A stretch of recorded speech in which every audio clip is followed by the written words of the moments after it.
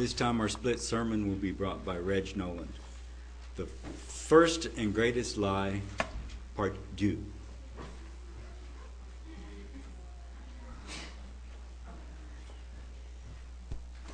Thank you, Ken. I'm glad you didn't say The First and Greatest Lie Ever Told, Part 2, by Reg Noland. All right.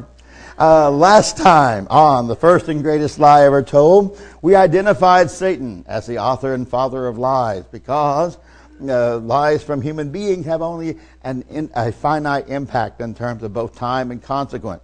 So that the greatest lie that would ever have to be told would have to be from a non-human source. Turn to John 8:44.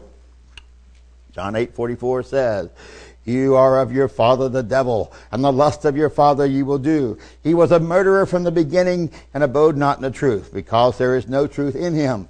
Whenever he speaketh a lie, he speaketh of his own, for he is a liar and the father of it."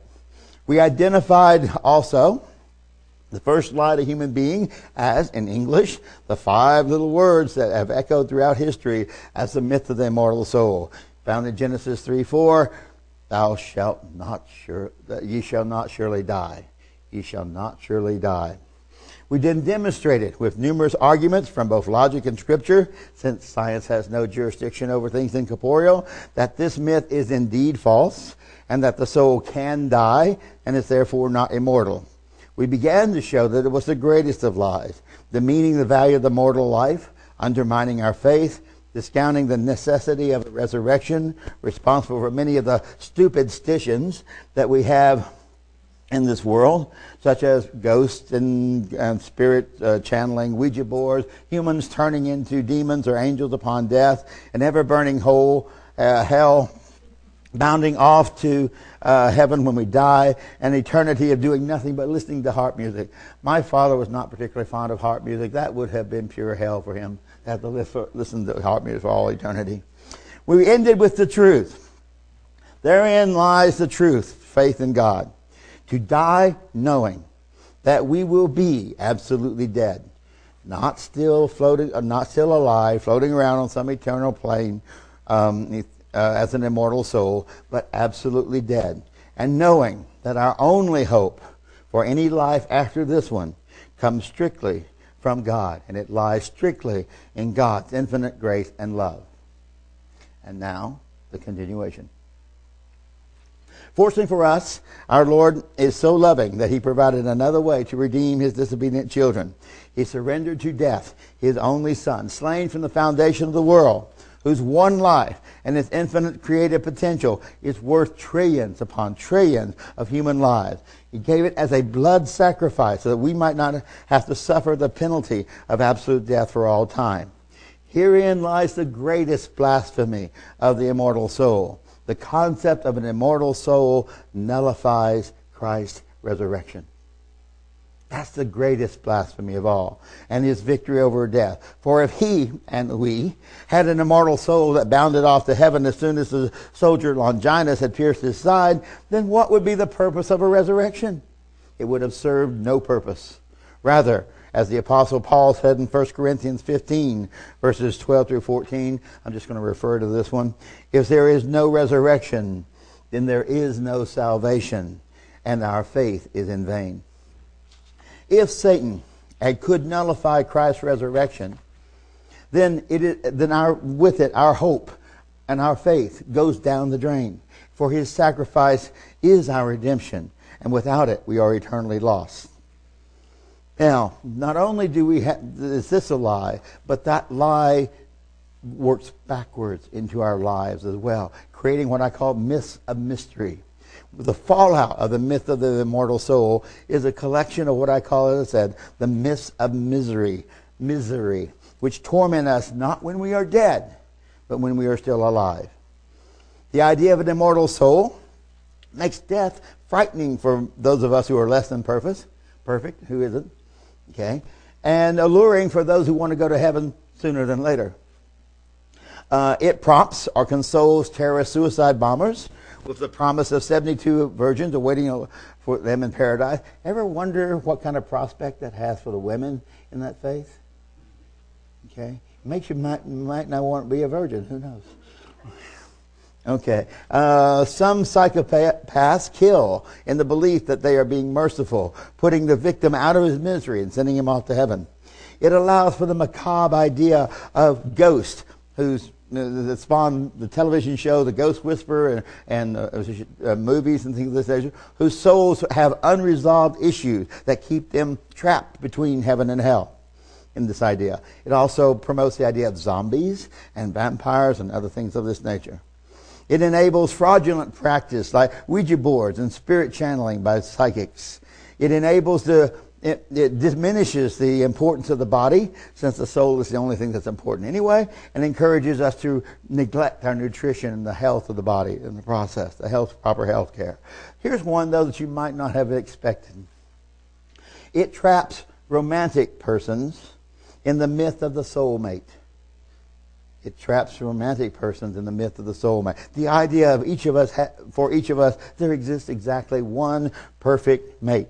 Plato asserted that before birth, we were actually one soul with two backs. But we were split into two separate souls and assigned to different bodies during this lifetime. So we spend our whole lives looking for our other half. That was the Platonic view. This is a recipe for misery if there ever were one. There are over 6 billion people on this earth, I think it is. 6 billion. So that makes finding true love 6 billion to 1 against in numbers alone. And that's not even counting the small probability of ever meeting that other person in the process, that they would ever even meet. Love is not destiny. Love is not destiny. It is choice. It is decision. And a whole lot of work. Don't you agree? It's a whole lot of work. Moreover, it is not innate. It is a learned emotion. And some people never learn to love. They just never learn to love. We choose to give our love to another and then grow that work. We work on it to grow that love. The idea of a soulmate is an easy way out of work, responsibility, and commitment. We weren't meant to be together, is the excuse they give. We weren't meant to be together. Or the myth also excuses things like promiscuity, serial monogamy, pedophilia, and homosexuality. The heart wants what the heart wants. I was just looking for my soulmate. It just happened to be in this other body that's not compatible, not legal. It also limits the capacity of the human heart to love again. For if one loses his or her soulmate to illness, accident, betrayal, then that person, according to this philosophy, can never love again. But we can love more than one person in a lifetime, folks. We can love more than one person. It is our choice to do so. If we make wise choices based upon compatibility, then the relationship will progress relatively smoothly. But if we make poor choices, then it's going to, based on this love at first sight idea that comes out of the soulmate concept, then we're going to experience considerable turbulence. While it may seem positive at first, this myth of the soulmate is actually a very subtle negative byproduct of the myth of the immortal soul, especially if coupled with the idea of transmigration. Imagine what would happen if there was only one person in the entire world that was your soulmate, and then and that person dies right in front of you, then you have to wait till the next life to find her again. You understand the difficulty with this? Okay. True life after this one. In truth, I find very little reason for postulating the existence of a soul at all. Soul in the Hebrew, in the Old Testament, simply was the word nephesh, which meant living creature. In the Greek, it's the word pneuma, which again, when it's translated as any other being, it refers to a living creature for animals. It does not refer to any non-corporeal entity at all, but to our physical mortal bodies. At most, it is our life force which distinguishes a living being from a corpse. We are merely a mass of flesh and blood in the image, but not yet the substance. And that substance is the most powerful substance in the universe. It is spirit. We are in the image, but not in the substance of our Creator, who endowed us with the capacity for thought, for emotion, for creativity, after His kind, as well as the free will to determine how we're going to use that capacity to develop our character during this existence. Thus, I can rest peacefully knowing that all of my dead relatives, my parents and other relatives, are completely dead. They are completely unconscious of all my blunders. Okay? They are not aware of anything that I'm doing. Okay? I'm not causing them any pain from them looking down on me and seeing all my mistakes along the way. My only hope of seeing them again lies in my faith in a future resurrection from the dead, at which time all human beings will be, key word, reconstructed according to the Spirit program that they are producing during this lifetime. When they will be provided a true understanding of Jesus' original gospel and a chance to live in the kingdom of God on this earth. At that time, only those who willingly reject His law will be thrown into the lake of fire and incinerated once and for all. Not continuously tormented for all eternity, for such a fate is reserved exclusively for the devil and his angels, and even they are cast in the outer darkness, not into some kind of a burning pit. Let's see. For burning, the whole process of burning is a physical and chemical process. In order for fire to occur, we must have heat, fuel, and oxygen. Right, Mr. Barton? Heat, fuel, and oxygen. If any one of those three elements are missing, the fire goes out. Folks, there's no oxygen in space.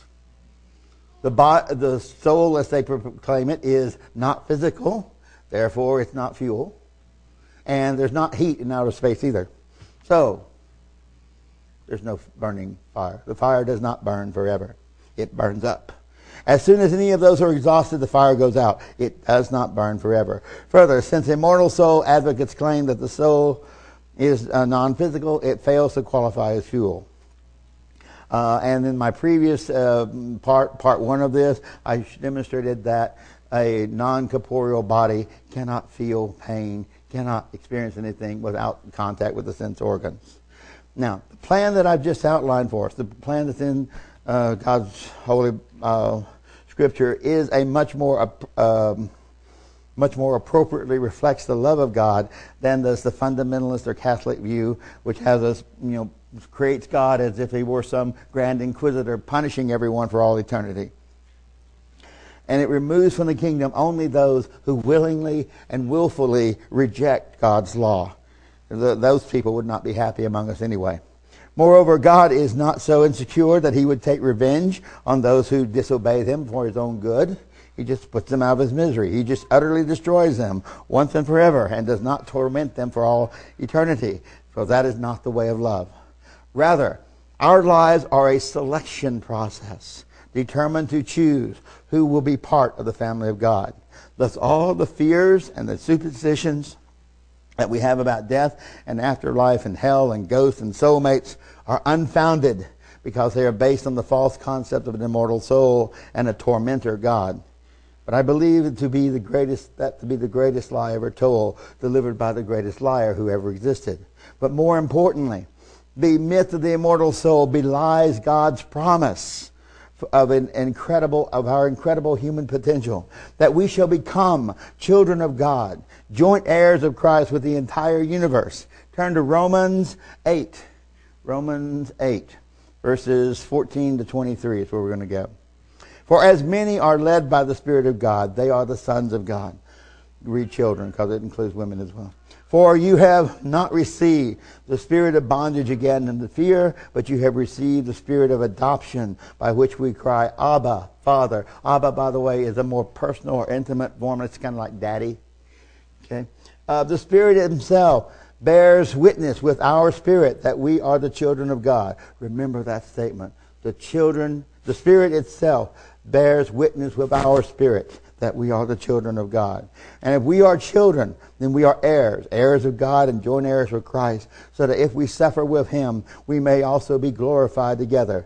For I reckon that the sufferings of this present world are not worthy to prepare to the common glory to be revealed in us.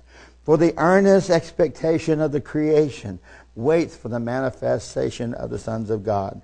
For the creation was not willingly subjected to vanity because of him who subjected it on hope, that the creation itself should be delivered from the bondage of corruption into the glorious liberty of the children of God.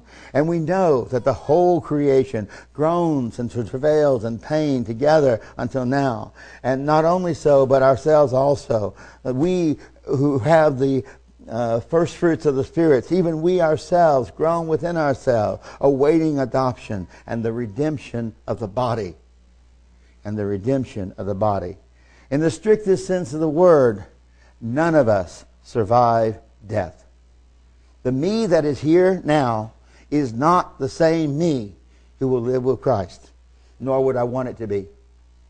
Nor would I want it to be. This me, this carnal, fleshly old man, is so corrupt that it sickens me.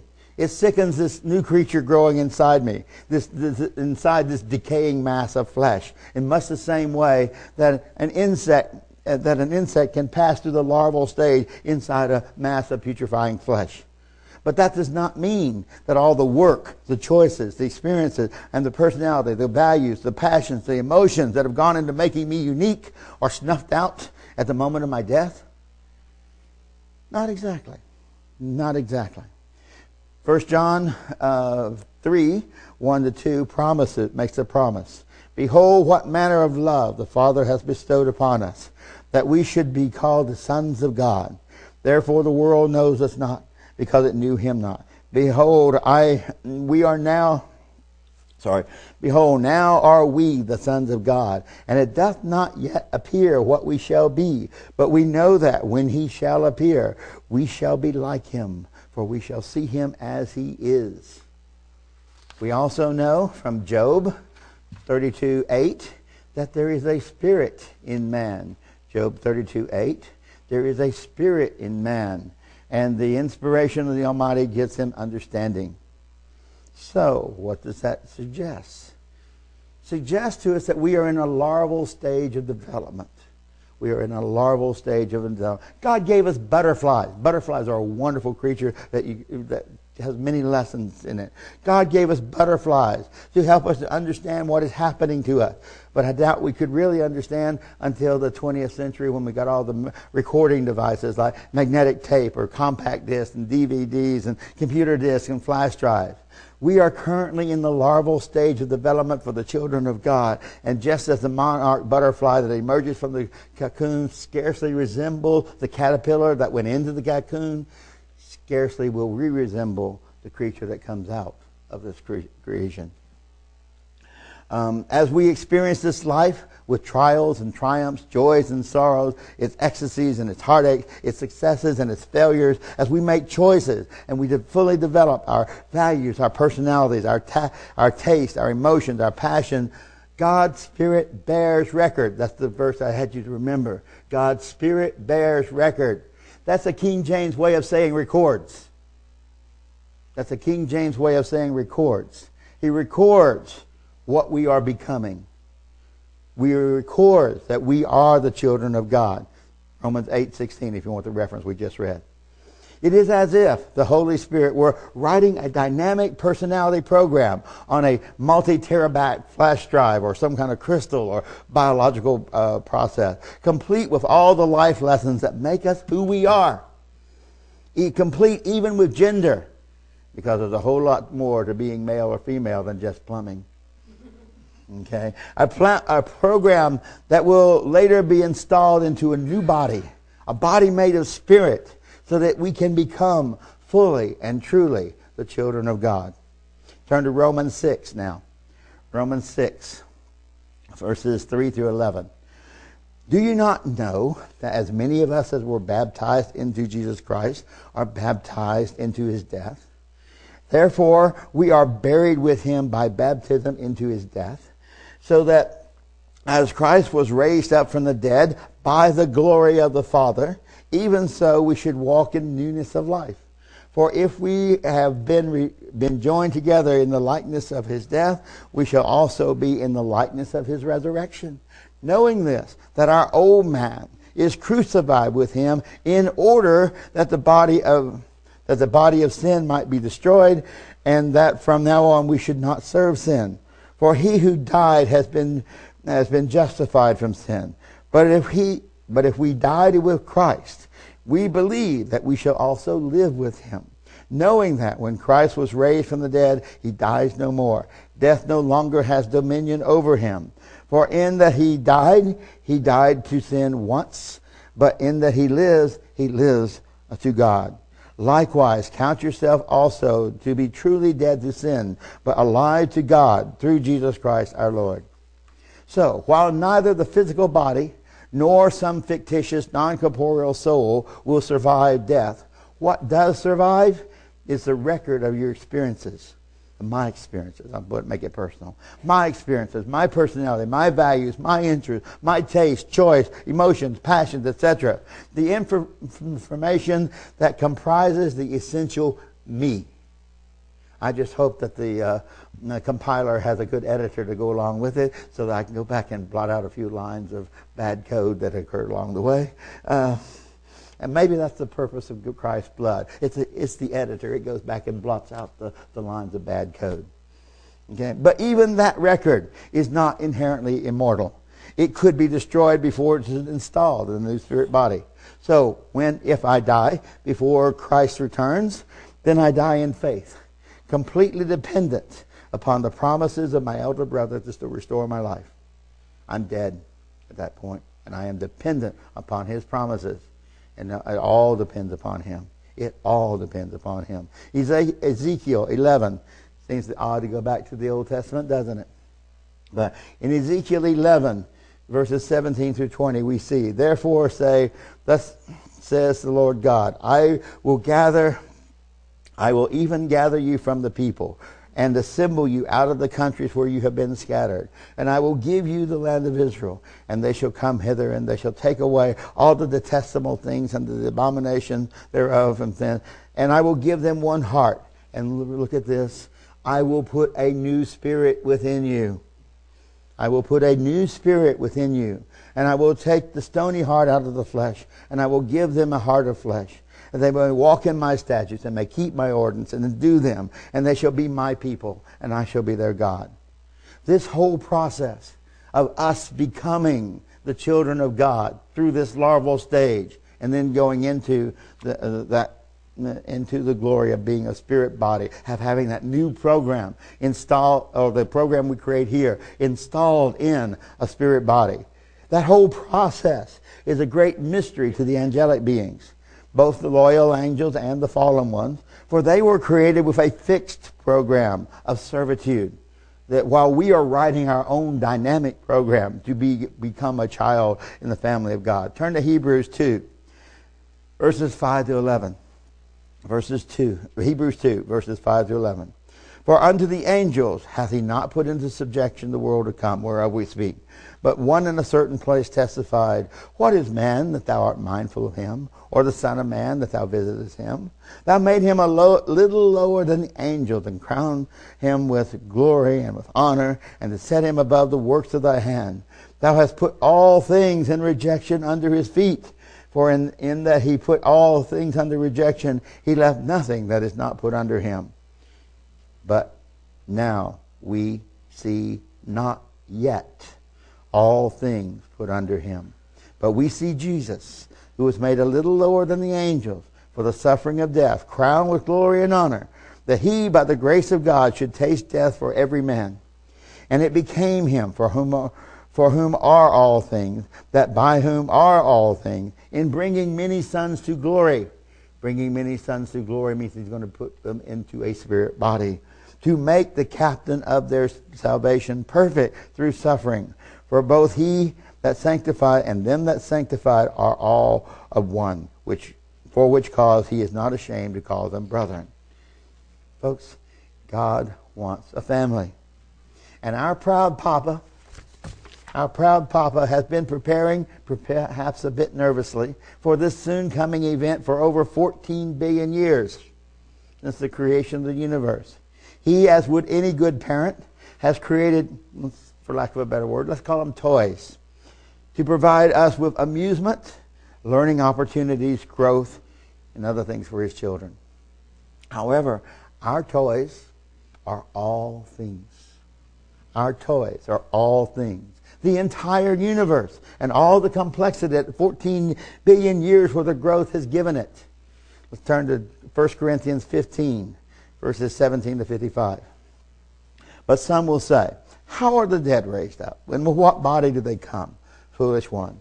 What you sow is not made alive unless it dies. And what you sow, you do not sow the body that is going to be, but a bare grain, perhaps of wheat or some other, or of some of the rest. And God gives it a body as it has pleased him, and to each of the seeds its own body. All flesh is not the same flesh, but one kind of flesh of men, another kind of flesh for beasts, another kind of flesh for birds, and another of fish, and another of birds. There are also heavenly bodies and earthly bodies, but the glory of the heavenly is truly different and of a different kind, and that of the earthly different. One glory of the sun, another glory of the moon, another glory of the stars, for one star differs from another in glory. And also the resurrection of the dead. It is sown in corruption. It is raised in incorruption. It is sown in dishonor. It is raised in glory.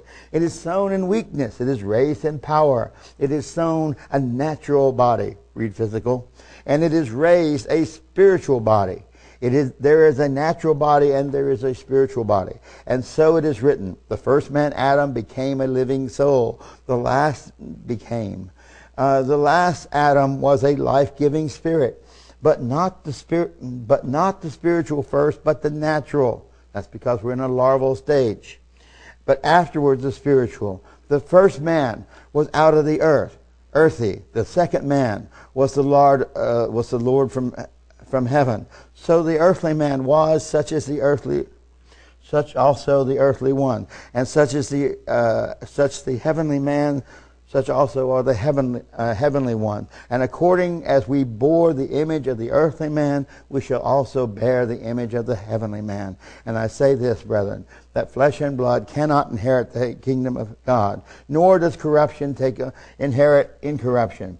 Behold, I speak a mystery to you. We shall not all sleep, but we shall all be changed in a moment, in the twinkling of an eye, at the last trump. For a trumpet shall sound, and the dead shall be raised incorruptible, and we shall all be changed. For this corruptible must put on incorruption, and this mortal must put on immortality. But when this corruptible shall take on incorruption, shall put on incorruption, and when the mortal shall put on immortality, then will take place that word that is written, death is swallowed up in victory. O death, where is your sting? O grave, where is your victory? So, 5 little words in English. Thou shalt not surely die. The first and greatest lie from the father of lies. Demonstratively false through both logic and scripture. Those 5 little words have undermined the relationship of humanity with God from the very beginning, creating a rift of sin so great that it required Jesus to become incarnate, to risk everything, and to die on the stake of Calvary just to heal that wound. It, together with human vanity, created the myth of the immortal soul, which has led to untold misery and endless misunderstandings, including transmigration in Asian religions and the heaven-hell paradigm in traditional Christianity. It portrays God as some kind of evil grand inquisitor, taking delight in the screams of anguish for all eternity of people who didn't quite live up to his standards. It paints a bleak future, of mind-numbing, perpetual boredom, floating around on clouds and playing harp music. It makes human beings currency, or trophies in some kind of battle between God and Satan, as if he could win. It undermines the value of our lives, prompting us not to take appropriate health and safety measures. It makes killing another human being not quite so bad. It attempts to nullify Christ's resurrection because the soul, the real self, is already up in paradise. And to preempt any hope of real future life that we have. From this one lie precipitate numerous myths of misery, as I call them, not the least of which masquerades as the innocuous romantic notion of a soulmate. It conceals the true destiny of humanity to become the children of the living God, and it denies our incredible human potential and the truly, truly awesome future that God has in store for us as rulers of the entire universe. This is a lie. It is a major lie. I think of it as the greatest of lies, which happened to be the first lie as well. Let us reject this greatest of all lies and embrace the spiritual truth of the 3 end-time resurrections. Let us celebrate Christ's resurrection and his victory over death in the upcoming Feast of Trumpets, Monday. Let us rejoice over the marvelous, exciting future that our Father has planned for us as we emerge from this larval state into the spiritual creatures and can commune with God and transcend the physical limitations of the cosmos. Get a taste of that life at the upcoming Feast of Tabernacles.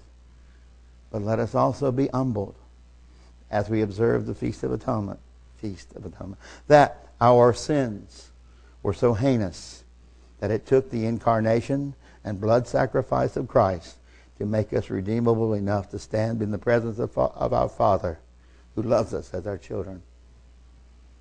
Don't believe this lie. Don't drink Satan's Kool-Aid.